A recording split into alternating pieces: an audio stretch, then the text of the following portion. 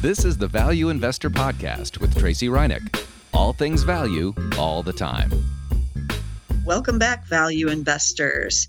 We often talk about the power of compounding on this podcast. I've done a whole bunch of podcasts about it over the years, but most investors never really see it in action. Why is that? I feel it's because we're all selling too soon. And I'm not only talking about individual stocks, I'm also talking about even the indexes. In my opinion, you don't really see the power of compounding in a stock until about year number 5. And I'm not just talking about the stock price. I'm also talking about any dividends they may pay. So you may get like only a couple dollars in the first year, but by year number 5, maybe you've doubled that and you're not really paying attention, but maybe you should. And usually by about year 5, you start to notice, hey, I'm getting a bigger payout than I thought I was.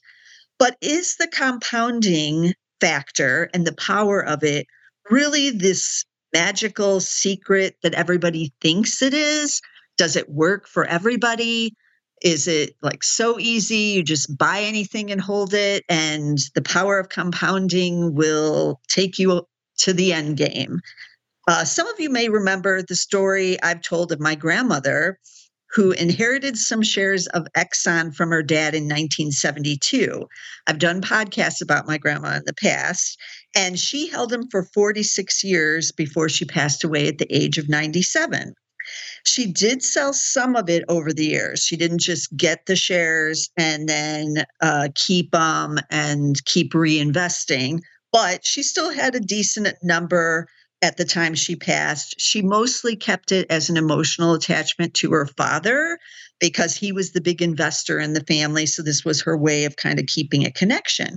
But her younger sister, my great aunt, also inherited part of the Exxon shares in 1972, and she never sold any. She's still with us, and I've talked with her about it over the years. And by 2005, she told me she had 500 shares. Now, neither she nor my grandmother ever remembered exactly how many shares they inherited. And I've tried to figure it out over the years, just based on my great aunt having 500 shares, and she never sold. And then it was reinvested in there. So I want to say it was only, 20 or 25 shares or something very small, because there were 5 children and they all split the shares. So it was small when they got it in 1972. But my great aunt is going to be 101 this July, and she's still holding on. But Exxon, however, has struggled since 2005 when I talked with her and when she had 500 shares. So that's a little over 18 years ago. And just looking at the stock from, say, the beginning of 2005, so January 3rd, 2005, that was the first trading day of that year, to June 13th, 2023, when I have been preparing this podcast, the shares are up, but up only 107.7%. Meanwhile, the S&P 500 during that same period was up 260.5%. And the NASDAQ, even better, up 523%. However, all is not lost. Exxon is a dividend aristocrat. And what that means is it has paid a dividend every quarter for over 20 years, and it has raised the dividend all of those consecutive years. So actually, Exxon has raised its dividend for 41 consecutive years now, and that would have been the entire time my great aunt has actually owned it, plus, and then some. She owned it a little bit longer than that even, but for the last 41 years, that dividend has been increased. So Exxon tells us on the Exxon Investor Relations page, they have a whole section on their dividend, and they have like an investment calculator on there and some other fun stuff. But they said over the last 10 years, the dividend has increased on average of 4.23%. So that's been higher than inflation, and Exxon is currently yielding 3.4%. But let's see how the compounding would have worked with my great aunt. And I am going to start in January 2005, just because that's easy. And that's when she told me she had 500 shares. So the first dividend that was paid out that year would have been February 8th, 2005. It was 27 cents a share. She had 500 shares times 27 cents. She would have gotten $135. 10 years later, the first dividend paid out in 2015 would have been 69 cents because they had been raising it throughout that whole period. Those same 500 shares would have paid out at 69 cents, $345. So she went from 135 to 345 for that quarter in those 10 years, if she had not been reinvesting the money and had even more shares. But we're assuming the 500 shares. Flash forward now to February 2023. This isn't 10 years later. Again, it's only 8 years, but Exxon is now paying 91 cents. So those same 500 shares are now paying $455 for this quarterly dividend. And again, that's if she wasn't reinvesting the dividend, buying more shares, she would continue to compound it on that. And I'm pretty sure she has been, but I need to ask her. So I need to make some phone calls, right? But this is quite an increase in just the dividend yield itself. So we had 2005, $135, 2015, $345, 2023, $455, and it's still increasing. And they are still raising the dividend yearly as a dividend aristocrat. Of course, there's no guarantees on the dividend. There never has been, but Exxon, one of the few companies that did continue to raise it, especially in the energy sector, when energy has been in a bear market, during the Great Recession, during the pandemic, when energy went negative, they still raised, even if it was just a penny, they still raised, and that's impressive. But the longer she's holding on to this, the more the compounding can do its thing. This is just 18 years, but she's owned it much longer than that. So the compounding is really picked up for her on at least the dividend side, not so much the stock side. Now, remember in Morgan Housel's great book, The Psychology of Money? It was out during the pandemic. It's out in paperback. You can get it in Amazon. I really recommend this book, Psychology of Money. It's not really about investing, but he does talk about investing in it. And he talks about how Buffett didn't become a billionaire until he was 62 years old. Now, 30 years later, he is worth something like 130 billion. And that, he discusses, is the power of compounding and being invested not just for 10 years, not just for 18 years, like I was just discussing with my great aunt, but for 70 years. And in the later years is where the compounding really picks up its steam, if you're getting some good returns.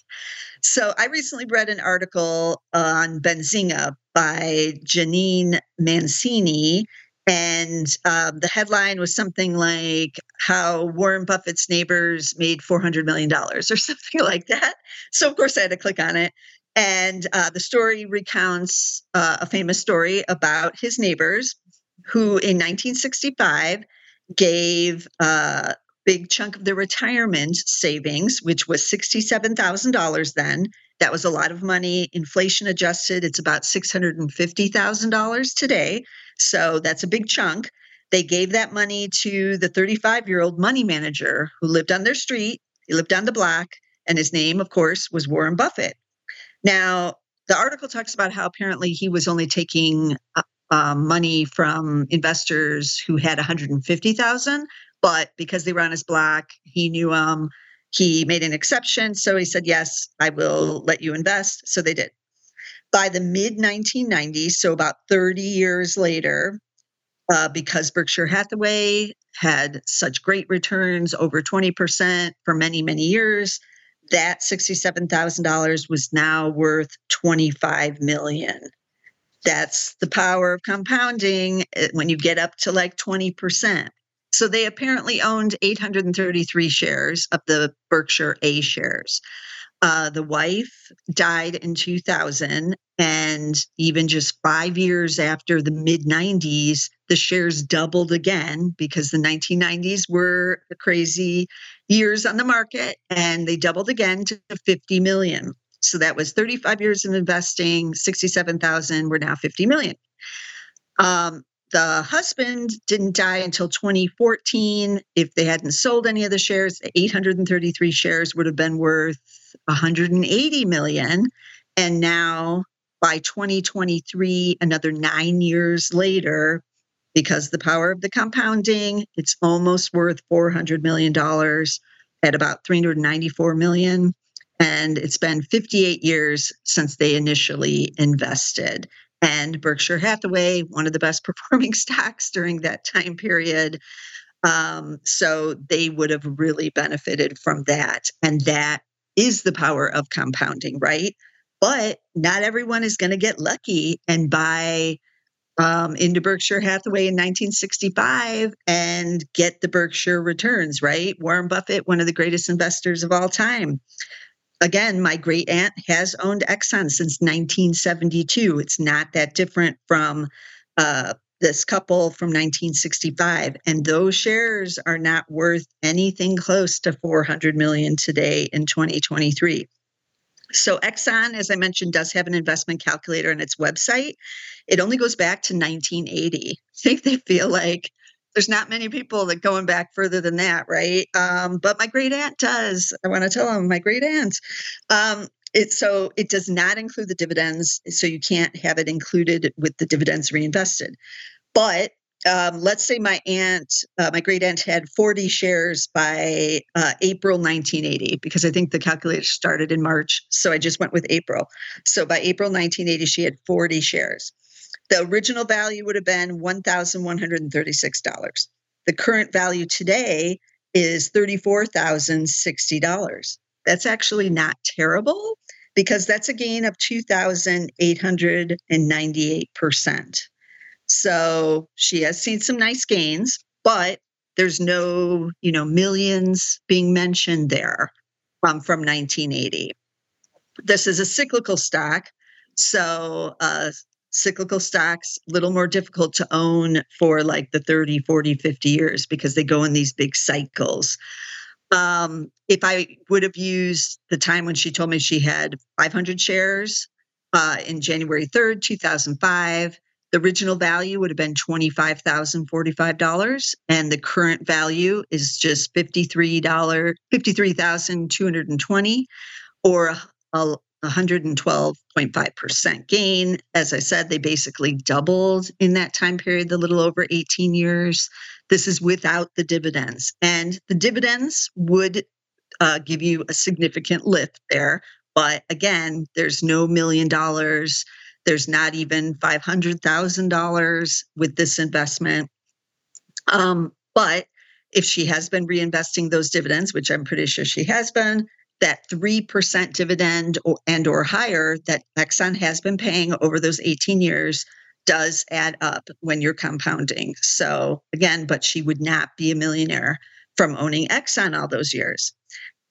But my point with this podcast is to encourage all of us to let it compound.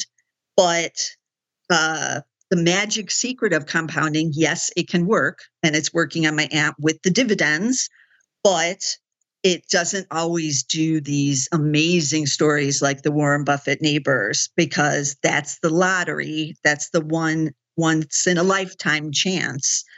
And it's another reason to remind everybody not to put all your eggs in one basket. Don't own just one stock for 50 some odd years. Own numerous stocks for 50 some odd years and hope one of them is a little bit better than what Exxon did. You still may not get, and very few ever get, a Berkshire Hathaway, but there is an in between. It's not necessarily all or nothing, right, as an investor. So what if in 2005, when she told me she had the 500 shares. She had bought 100 shares of Microsoft instead. It had been struggling in the early 2000s. It, had the big decline in the dot-com bust down into 2003, and then it really didn't go anywhere for numerous years. It didn't bust out to 2000 highs again until 2013. So it was a time of struggle. But if she'd bought 100 shares there, I went on Microsoft's website and used their investing calculator. They do not reinvest the dividends there either. So this is without the dividends. But 100 shares in 2005 on January 3rd would have been $2,674. That was her investment. It would now be worth $33,429. So that's up 1,150%. So quite a bit better than what Exxon is up, and pretty impressive, but maybe not quite as impressive as you might have thought owning Microsoft for 18 years and 4 months. It's still not a million, right? Not even close, but not a bad return at all. Getting that 1,150% return. But I decided to look at a couple other stocks because I was curious, like, what are some other kind of middle of the road, my favorite kind of stocks to buy? And what if we compounded those? What would it be like? So compounding can be a secret weapon, a magical secret weapon, as I said, especially if that dividend is included. But again, you have to give it more time. If you tried to compound Microsoft from, say, 2005 to maybe 2008, right before the Great Recession, might not have looked so good. But that's why investing for the long term is difficult. It's hard to stay in all those years. It's easy to look back now and be like, of course, I would have owned Microsoft for 18 years, but most of us would not. So, and to get the power of the compounding, you need more than a year. You need more than 3 years. 5 years is the minimum. That's when I think you can start to see it, especially if you're in a bull market, but you may need 10 years or more. And especially if you don't have a dividend, you may need that long. So take a look at the investor relation pages of your favorite kind of old economy, older stocks. Those are the ones that usually have the investment calculator on them.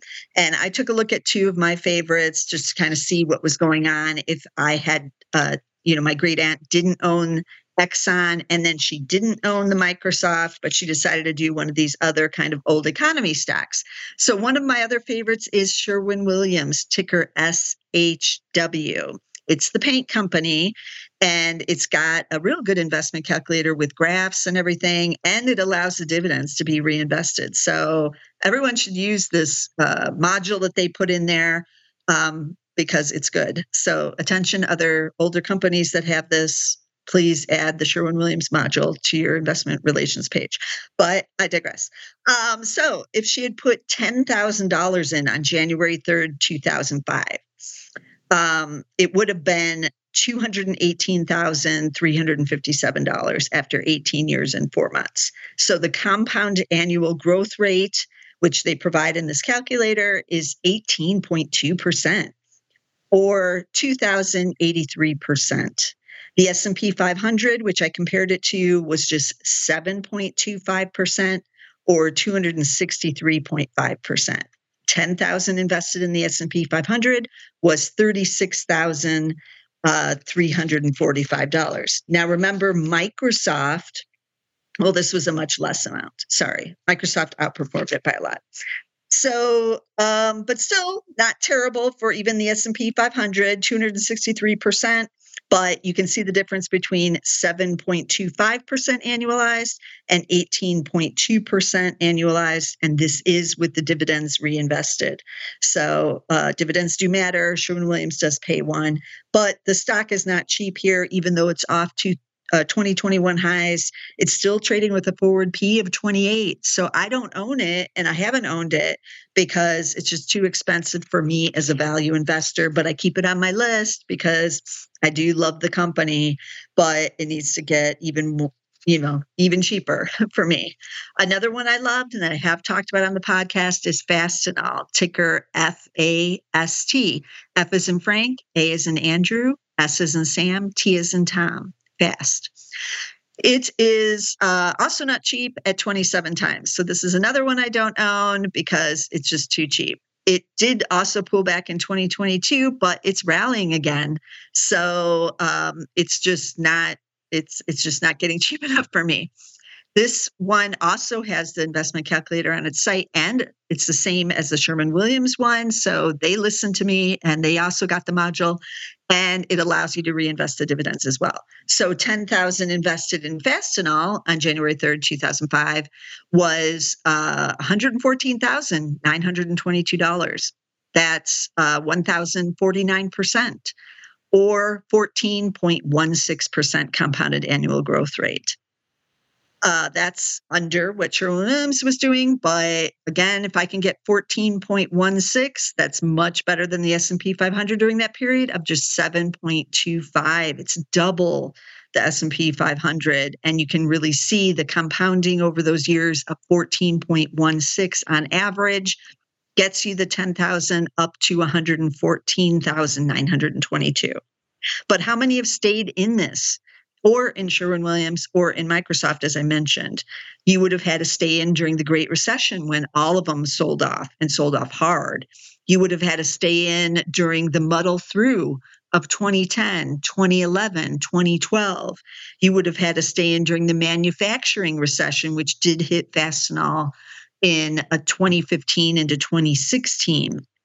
You would have had to stay in when the pandemic hit, when COVID hit, and everything sold off, and people were, panicking and a little nervous about where these kinds of old economy companies were going to go during that pandemic. And so you have to have a strong spine to get the compounding. And another little tip on all of this, it's good for us value investors to look for the cheap stocks. We want to get businesses that are value, but we also want to get ones that do dominate their industry, where they have seemingly won the contest, right? But how do you know they're going to win early on in the game? You may not. But Sherwin-Williams by 2005 had been around quite a long period of time by that point, decades. So you also didn't have to get in at the very earliest period with any of these. Microsoft had been a public company for a couple decades by 2005, almost 3 decades. And so it all, several of these for a couple of decades. So keep that in mind too. You don't have to get into like the next great thing at, some small cap company. A lot of these were already large caps by 2005, but there's still a lot of growth left in them. And so that's what you need to be looking around for. Look for value stocks, things that are, with good price and that dominate their industry for those where you want to try to buy and hold. Also, keep a diverse portfolio. Just one stock isn't diverse. Many have said anywhere between 10 and 20 stocks does get you diversity if you're looking at the individual stocks and not just the indexes. So keep that in mind. We've seen this with some of the best buy and hold investors like Ann Scheiber. She only had like 3 or 4 big winners out of her 100 that she had in her portfolio.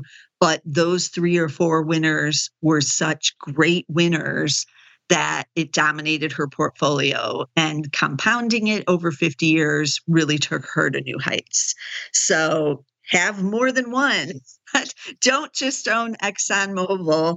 Have numerous so that you don't have to necessarily guess 100% correct on the lottery stock, but hopefully you'll get something maybe even in between the lottery and the one that doesn't win. And as we've seen with Sherwin-Williams and Fastenal and even Microsoft in there, these can still be great winners and can still build your portfolio. So be diverse, be careful of the cyclicals too, like my great aunt and grandmother in that cyclical, but those are difficult. And keep a watch on all your companies because the economy can change as we've seen, and something that is a winner or dominating in one era may not 20 or 30 years down the road. So keep that in mind. So let me recap some of the stocks I talked about on this episode on the magic of compounding, which is still magical, especially on the dividend side, but make sure you choose wisely and have a diverse portfolio. But the stocks I mentioned, Exxon, of course, it is cheap still today, trading below 15 times on the PE, and it has a dividend yielding 3.4% right now, ticker XOM. I talked about Berkshire Hathaway on the A shares, which is BRK period A, but most of us can't afford those. You can get the B shares, though, BRK.B. Then I talked about Microsoft, MSFT. I own that in my own personal portfolio, but I've not owned it 18 years yet. I think it's been about 6 years. Sherwin-Williams, SHW. I've been waiting to buy it, but it's not cheap enough. And Fastenal, another one of my favorites, but also not cheap enough for me at FAST. F as in Frank, A, S as in Sam, T as in Tom. And as always, I'm aiming to bring you as many value stocks as I can. And I'm thinking about doing a podcast on the best books to read for value investors, because there's some new ones out. There's some oldie favorites, and I haven't done this podcast for a while. So that's going to be coming up. Be sure to get us on one of our platforms. You can get us on YouTube. Just put in Zach's podcast and you'll come up with our podcast page. But you can also get us on Zachs.com. There's a podcast link up at the top. Just click on that. You can find all of our podcasts there. Also, you can get us on Apple Podcasts, of course. The Value Investor Podcast is on all the platforms, Spotify, Amazon Music, SoundCloud, but it's under the Zach's Market Edge on SoundCloud.